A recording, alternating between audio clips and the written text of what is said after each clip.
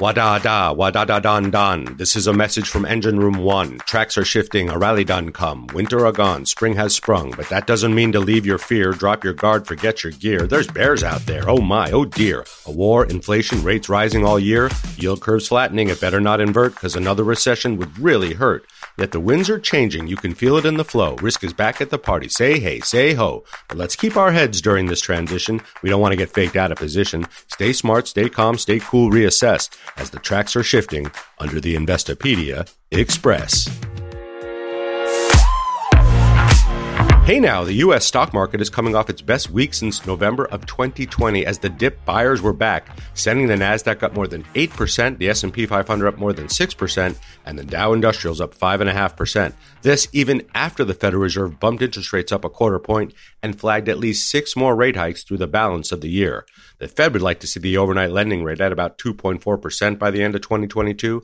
It also predicts inflation will cool down by mid-year and fall sharply lower in 2023. A spraying of interest rate hikes will do that to runaway prices. But you know what else brings down high prices? High prices. Consumers pull back when prices stay too high for too long. And we saw signs of that last week when the February retail sales numbers came in lower than expected at just a 0.3% increase from January. And the Fed lowered its forecast for U.S. GDP for the year from 4% to 2.8%. That's a pretty big cut. And the bond market is whistling some warnings.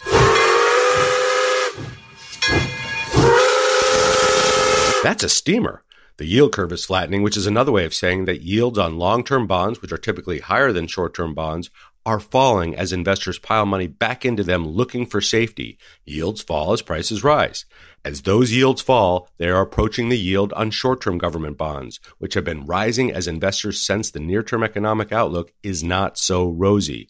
A flattening yield curve is one thing. An inverted yield curve, when the yield on long-term bonds fall below those of short-term bonds, is a 5-alarm fire. Those usually precede recessions. We're not there yet, but pay attention to the bond market. It really runs things around here. On the topic of recessions, just like bear markets, they are a feature of economic cycles and markets, not a bug. We did have a tiny recession in the second quarter of 2020 after the pandemic set in, but we haven't had a whopper of a recession, which used to be referred to as 2 consecutive quarters of negative growth, since 2008-2009. Today, we characterize recessions as a steep decline in economic activity spread across the economy lasting more than a few months, normally visible in real GDP, real income, employment, industrial production, and wholesale retail sales. Since World War II, there have been 13 recessions in the United States. That's one every 6 years on average. The shortest amount of time between recessions, 1 year. The longest amount of time between recessions, 11 years. There will be another recession. We just don't know when, and we just don't know why. And the stock market doesn't always suffer during recessions. But if you look at how mutual fund managers are behaving lately, you might think the sky is falling. According to Bank of America's recent fund manager survey, sentiment is bearish, cash levels, economic projections, and profit expectations are also recessionary. But their equity allocations are not. So while they fear the worst, they're not scared enough to capitulate and get out of their stock positions completely. That could keep some support under the market if it tumbles again. We shall see. And investors have been snuggling back up to stocks in a big way last week. At least their favorites, the big ones, the ones they've been going out with for a while.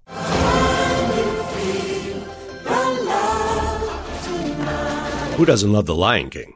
But not all stocks have that love and feeling, especially the moonshots of 2020. Check out some of the washouts from 2020 that are down more than 70% from their all-time highs. Peloton, Zoom Video Communications, Teladoc, GameStop, AMC, which also decided to buy a gold and silver mining company in Nevada last week, Roku, Rivian, DocuSign, Palantir, Moderna, Twilio. There are many, many more on that list. So if you bought them in the run-up and you have not said goodbye, remember the math. A 50% drawdown requires a 100% rally to get back to even. Anything can happen, but the air has rushed out of these stocks. The broader market, on the other hand, is starting to show some momentum. Last week, the S&P 500 gained 6.2% for the best week of the year. Going back to 1980, the best week of the year is up an average of 5.3%.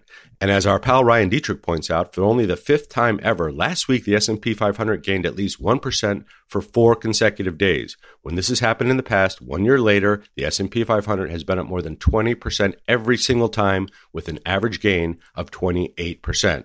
And just like that, the S&P 500 is up 2% in March. The good news is March is usually strong, but April is even better. Ryan is back on the Express in just a few minutes with some more tasty market morsels, but don't ignore the market's momentum. It is rumbling. And one more thing, stock buybacks are on the rise, and we usually don't see that when companies are fearful about the future. According to Goldman Sachs, firms in the S&P 500 have outlined buyback plans valued at $238 billion through the first 2 months of 2020. That, my friends, is a record pace.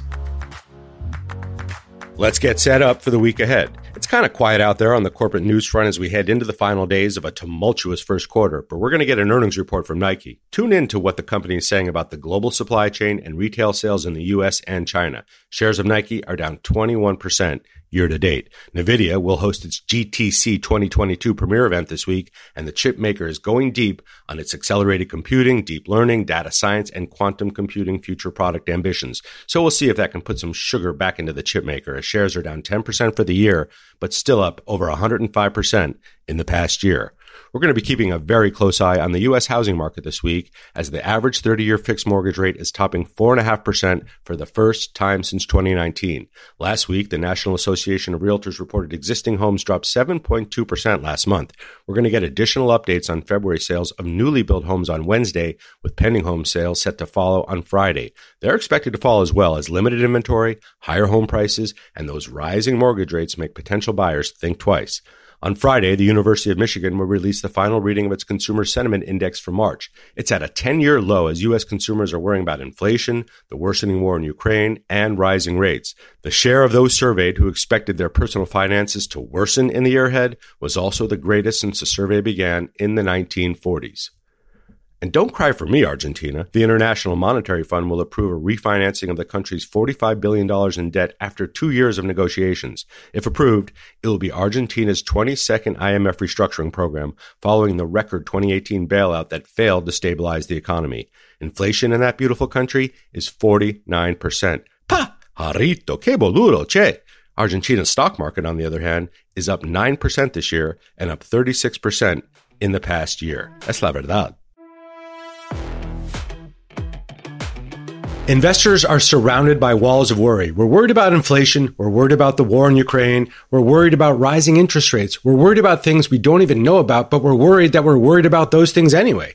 You know what's a good thing to do when the walls of worry are closing in? Look back at where we've been, how things played out, and look for clues about what that might tell us about the future. Nothing is certain, and as our friend Ryan Detrick, the Chief Market Strategist at LPL Financial, likes to say, with a nod to Mark Twain, history doesn't repeat itself, but it often rhymes. Ryan is back on the Express with us this week with a little dose of perspective. Thanks for joining us in the middle of March Madness, Ryan. I'm honored to be here. Thanks for being flexible with me on when we could get this done. And I'm not even sure if Mark Twain really said that. It's like, he gets all the cool quotes, him and Patton and those guys. But I love that quote. I love looking at history, and it'll be fun getting to talk to you today on the podcast. Can't wait. Good to have you here, Ryan. The stock market feels pretty irrational lately. It feels like it's trading off of headlines. Sentiment is sour. Fund managers are holding more and more cash. Is that right? Or is this a pattern we've seen before during other periods of uncertainty? Am I making this up? Well, it does feel a little different this time. Didn't they say the four most dangerous words? It is different this time, right? Sir John Templeton. But I think there's a lot of ways we can go with to answer this question, to be honest. But let's go with this. We knew coming into this year, Caleb, that it was a midterm year. Historically, midterm years see a 17% peak to trough correction, the most volatile out of the 4-year cycle. If you're willing to hold those lows, and I'll admit, no one knows when the lows are, a year later, you're up over 30%. We also knew the economic cycle was aging. We knew the Fed was going to start hiking interest rates. Remember back in 2015, early 2016, when they started hiking rates, that wasn't the best time for the market until it found its footing. So we knew some of these things. And by the way, last year only had a 5.2% peak to trough correction on the S&P, as most people remember. You look in history, you usually have a rockier year the next year. So we knew all those things coming in. The LPL research, we've got a 5,000 target, fair value target on the S&P. Still think that can happen. Feels kind of like a long way away, but the bounce this week makes it a little bit easier. But still, we would have said, hey, the chance of a 10 to 15% correction this year in 2022 was really strong. I mean, we expected to see that. Did we think it happened the first month of the year or second month of the year? Well, maybe not. But again, we knew all that coming in, and now here we are. And again, what do they also say, right? Stock market's the only place things go on sale. Everyone runs out of the store screaming. Headlines have been super scary. Bad stuff's happening, yes. but it sure felt like things are on sale and people are pretty scared. Maybe once again, history will repeat itself and I get to come on with you another 6-9 months from now or so. And I think we'll be a good deal higher. Yeah, well, you did talk about a potential correction earlier in the year. I think at the end of 2021, your notes were all over that.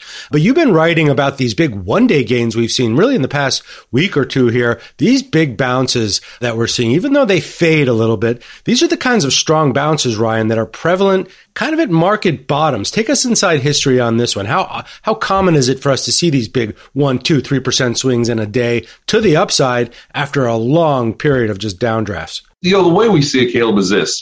When you can have a one-day bounce of 1%, 2%, 3% or so, that's normal. And I mean, even like in 2008, right? We saw like more 3%, 4% gains that year than like any year other than the Great Depression. I've had some really bad days amongst that too. It's when you get some follow through, when you get continued strength. So as we're recording this, right, we had 3 straight 1% gains on the S&P 500. I said it would have been on Tuesday, Wednesday, Thursday. That's pretty rare to see 3 consecutive gains of at least 1%, actually up almost 6% all those 3 days total. But when I went back 20 years, I found there were only 10 other times when the S&P gained 1% 3 consecutive days. 1 year later, S&P was higher every single time, 10 for 10, with a 25% average. I mean, so my take is this blast of strength that we've just seen this year is not the hallmark of the end of a bullish move or kind of the middle of a bullish move. I know it sounds crazy. It's almost a hallmark to a start of a new bullish move. And the last 2 times we saw it, the election in 2020 and March in 2020, 2 pretty good times to look to buy the scare and buy the fear, and which eventually obviously resolved higher. And we'll see where this one goes, but this blast of strength is usually a sign of you probably want to be long, I guess is the best way to put it, for the next 6 to 12 months. Trend watchers, market technicians, you're both of those things. They call these periods of consolidation, periods of foundation forming, right? We're laying the foundation for potentially higher gains. At the same time, we know what's coming our way, right? The Fed has pretty much mapped out the next 6 interest rate hikes for the rest of the year. They want to see the Fed funds rate back up to 2.4%, where it was pre-pandemic. That's obviously thrown the big chill over the stock market, particularly tech stocks. But rate hikes are not necessarily the kryptonite that everyone thinks they are they, Ryan? No, they're not. And again, it's like most of us, or a lot of people doing this for the last 10 years or so, they haven't really seen too many cycles of rate hikes, right? The way we look at it, the LPL research is this. When the Fed starts hiking, you're probably more mid-cycle, meaning there's probably more years left of an economic gain or a stock market gain. I know that sounds kind of weird, but when you break it down, it's actually the way it is. We looked at the last 7 times the Fed did the first hike in a new cycle. 1 year later, S&P was higher 6 of those times, right? I mean, with some pretty solid gains. We also saw when you had to do that first hike, Caleb, the stock market doesn't peak for almost 3.5 years later on average. Believe me, there's lots of other stuff swirling out there. I get it. But just to blindly say, oh, my God, the Fed is hiking rates. Let's go sell everything and buy gold and hide under the bed. That's not kind of how this works. And again, there's some reasons they're hiking, right? The economy is finally standing on 2 feet. We've got 40-year inflation. They need to hike to try to combat some of these things. So you could say, is this time different? I get that all the time. This time's different because we've got a lot of inflation. So yeah, it is. We've never seen a Fed hiking rates with the yield curve this flat, right? I mean, it's like never happened before. So there are some things in there, but at the same time, to blindly say the Fed hiking is bad, it's not true, right? And again, maybe it means there's still more time to go, and we can talk about the economy and stuff. I'll just leave it at this. Earnings expectations this year are actually up 3%. S&P 500 earnings expectations for 2022 are up 3%. Might not sound like a lot, but when you see all the stuff that's happened this year, that's pretty impressive. So earnings continue to drive long-term stock gains, and corporate America is still pretty optimistic about the future. And I know what the consumer confidence numbers always say, but what are the consumers doing, right? They're saying one thing, but they're doing another. And the economy still looks pretty healthy to us, and that means we probably don't see a recession for a couple more years at least. Yeah, retail sales slid off a little bit in the past month. Prices were high. We're also coming out of the holidays, so people are regrouping. But you're right. We keep spending our way through whatever comes our way. That's what U.S. consumers do. It's our favorite sport.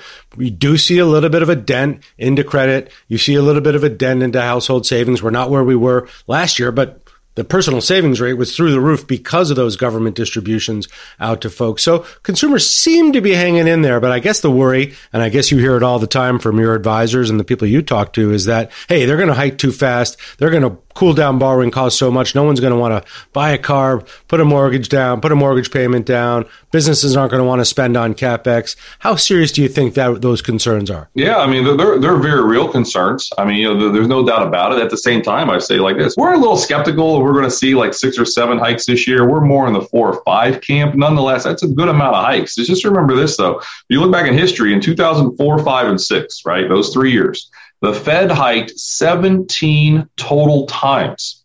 The S&P was higher every single year, all 3 of those years. Not like massively higher, but was still higher, right? I mean, still some solid gains. So again, we got the same concerns as everybody else. Is the Fed behind the 8 ball? Or are they going to hike too far, too fast? The geopolitical concerns and what's going to happen with China and Taiwan. I mean, we get paid to worry as stewards of assets, and those are clearly some of the very valid concerns. But you think about this year, right? I mean, we just had the 50th trading day of the year earlier this week. Maybe Monday or Tuesday, I'm not 100% sure, but 50th trading day of the year. This is the 6th worst start to a year ever for the S&P 500. Someone might hear that and say, oh my God, that doesn't sound good, and it doesn't sound good. But then you look at the other 5 worst times, the rest of the year was higher 35% on average. Only once was the rest of the year down. It was like barely down. It was like in 2001 in a recession year. So we've had some massive bounces back, 2009, 2020, or some of the recent ones, 82s in there. Terrible starts to a year, and it can snap back, So I know all this bad stuff's out there, but I always like to say the market is a forward-looking mechanism that's pricing bad stuff in, or good stuff in for that matter. And there's been a lot of bad stuff that's priced in, and any good news at all. Look at the bounce we've seen this week. Oh my God, do we really even have that great of news this week? The headlines overseas are still pretty terrible if you ask me. The Fed's hiking. I don't know. The Fed sounded pretty hawkish on Wednesday, but it wasn't the end of the world. And the market had this rip-roaring best week it's had all year. So there's probably a little more fuel in the tank when you look at that global funds survey that Bank of America does, almost 6% cash. What in the world does that mean? Well, that's like the highest since the pandemic, right? There really is a cliche to say money on the sidelines. There really is some money on the sidelines with the rough start to the year we've seen, but previous rough starts to a year, they've seen some pretty good sized bounces. We wouldn't want to bet against that this time. That's, folks, why we stay invested, and that's why we talk to Ryan Detrick. We need that perspective. Otherwise, it's really easy to lose your head in a market like this. Ryan, energy and financials have been really the market leaders all year, really energy for obvious reasons, right? Rising commodity prices and higher interest rates on the way. Is there any reason to think that dynamic will change throughout the rest of the year? I mean, we've liked cyclical value for a while, so we've been okay with energy and financials leading. We still like that group. I mean, let's be honest. I mean, some of the moves we've seen in commodities specifically in energy, it is extreme. So that rubber band is stretched far. So maybe there can be some consolidation or a little pullback. But I'll tell you, if there's a pullback, we think energy is a group someone should strongly consider. I believe as of recently, energy makes up about 3% of the S&P 500, so not much. Financials are a bigger chunk of, but if you don't have exposure to those two and you're just sitting in the tech names or the FANG names that did so well for so long, obviously you're looking at the world a lot differently than someone who has a diversified portfolio sticking with cyclical value. So we'd say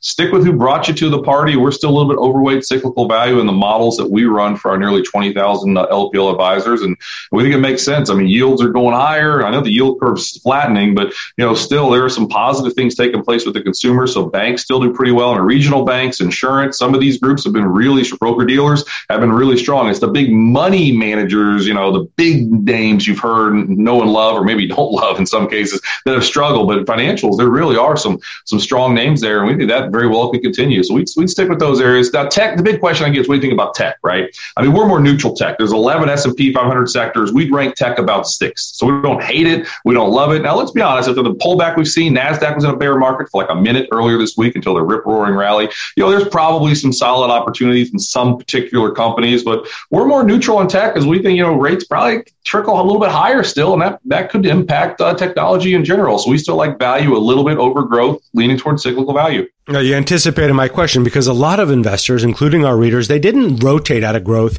necessarily at the end of 2021. They just kept feeding their retirement or brokerage accounts, or maybe they just held back because they were worried, but keeping that money pouring into index funds, into the big ETFs that are all tilted towards growth, because that's where they're all tilted, right? Do you advise they rotate now or wait for the cycle to tilt back from value to growth? Or are we in this low kind of grinding gear for a while? Maybe second, third gear, we're going to produce some gains, but we know rates rates are rising, and it's just going to be a slow grind higher. Yeah, I mean, that's the ultimate question, right? If you miss the move, do you do it now? Do you wait? I mean, I like the idea of dollar cost averaging. It's not quite what we're talking about here, but maybe move a little bit to the value now, and then there might be a bounce. Honestly, you look at like value growth right now. I mean, values really beat growth. So maybe it's time for growth to have a little bit of a pop. I guess my take, it might be more like a bear market type of a pop here. But I think at the end of the day, the models we run, we're like maybe 53% value, 47% growth. We're not saying make a big swing almost either way, although we would tilt toward the value side like I just talked about. But I think, having a more balanced portfolio right here and now, this point of the cycle, does make a good deal of sense. And then, the whole idea about bonds, and we can get into that. I mean, this has been a rough year for stocks. It's been a really, really rough year for fixed income and bonds on the heels of another rough one for bonds. So, someone who has a diversified portfolio, you're not getting that safety net, or at least the gains that you usually saw in fixed income that you tend to see when the stock market sells off. But we'd still stick with owning a little bit of bonds. We're overweight stocks relative to bonds. Again, overweight a tad on the value side. But it's a very interesting year when you look around and it's like, if you didn't have commodities, you're probably not feeling pretty good. And I don't know. That's just the way it is this year. Right. Now, and the 60-40 portfolio, which was really tried and true for so many years, has not performed the last couple of years because bond investors have really not had a good time throughout these cycles.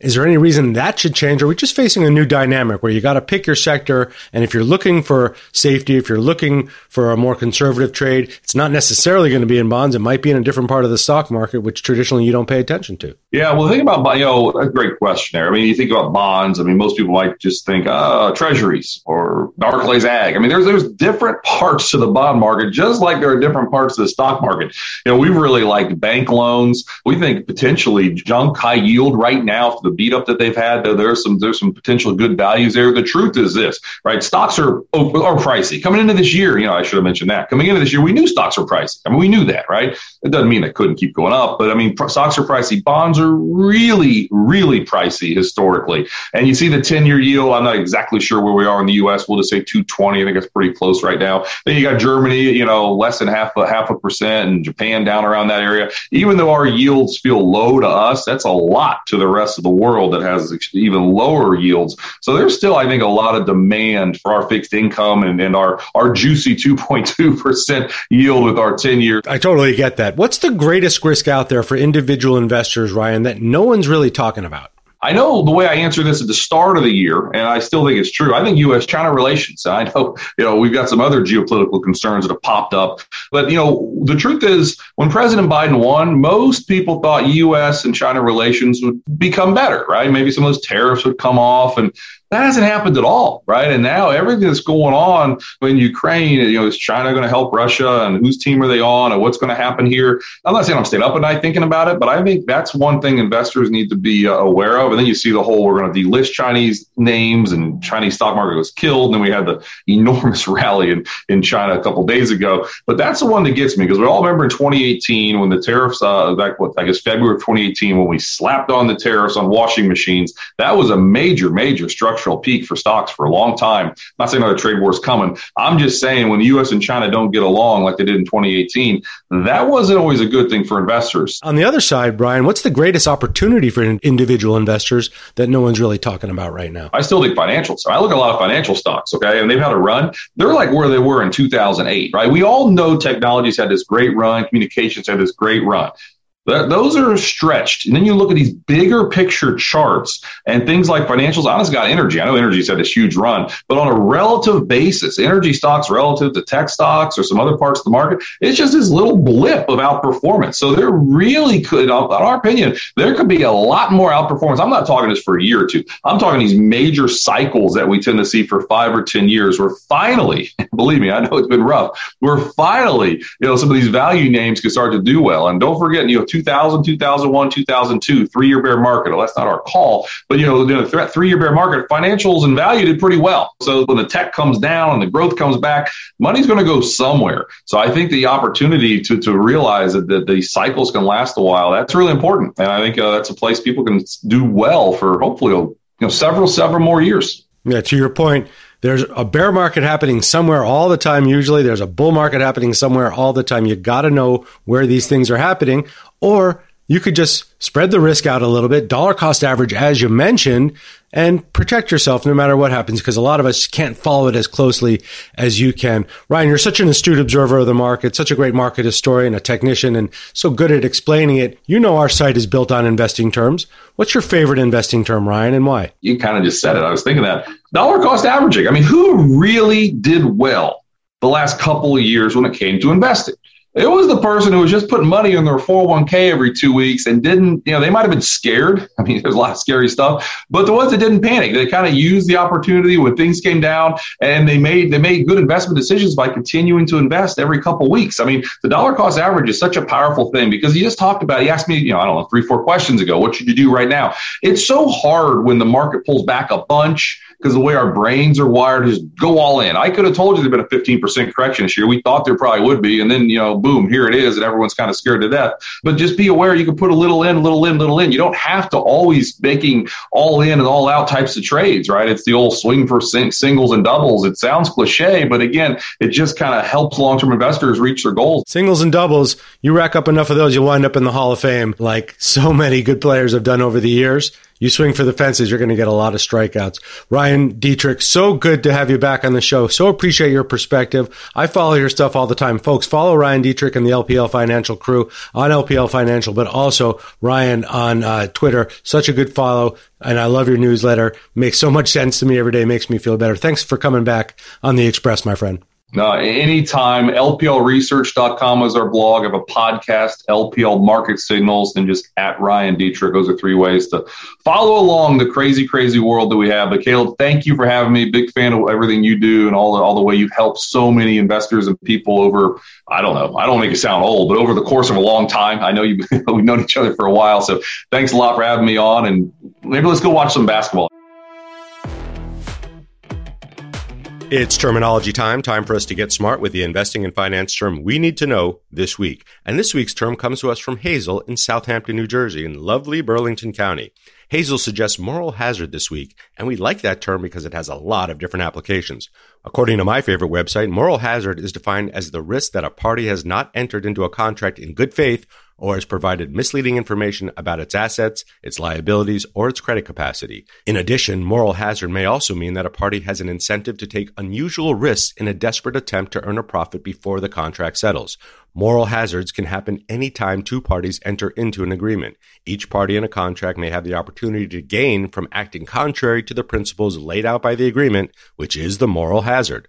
But moral hazard can also be applied to the extraordinary monetary policy measures, if you can call them that the Federal Reserve used in the great financial crisis when it bailed out Wall Street banks.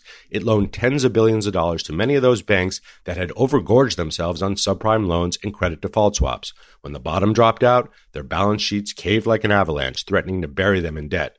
By bailing them out, many accused the Fed of removing the moral hazard from those banks, the theory being that the banks would behave badly again, knowing that the Fed wouldn't let them collapse.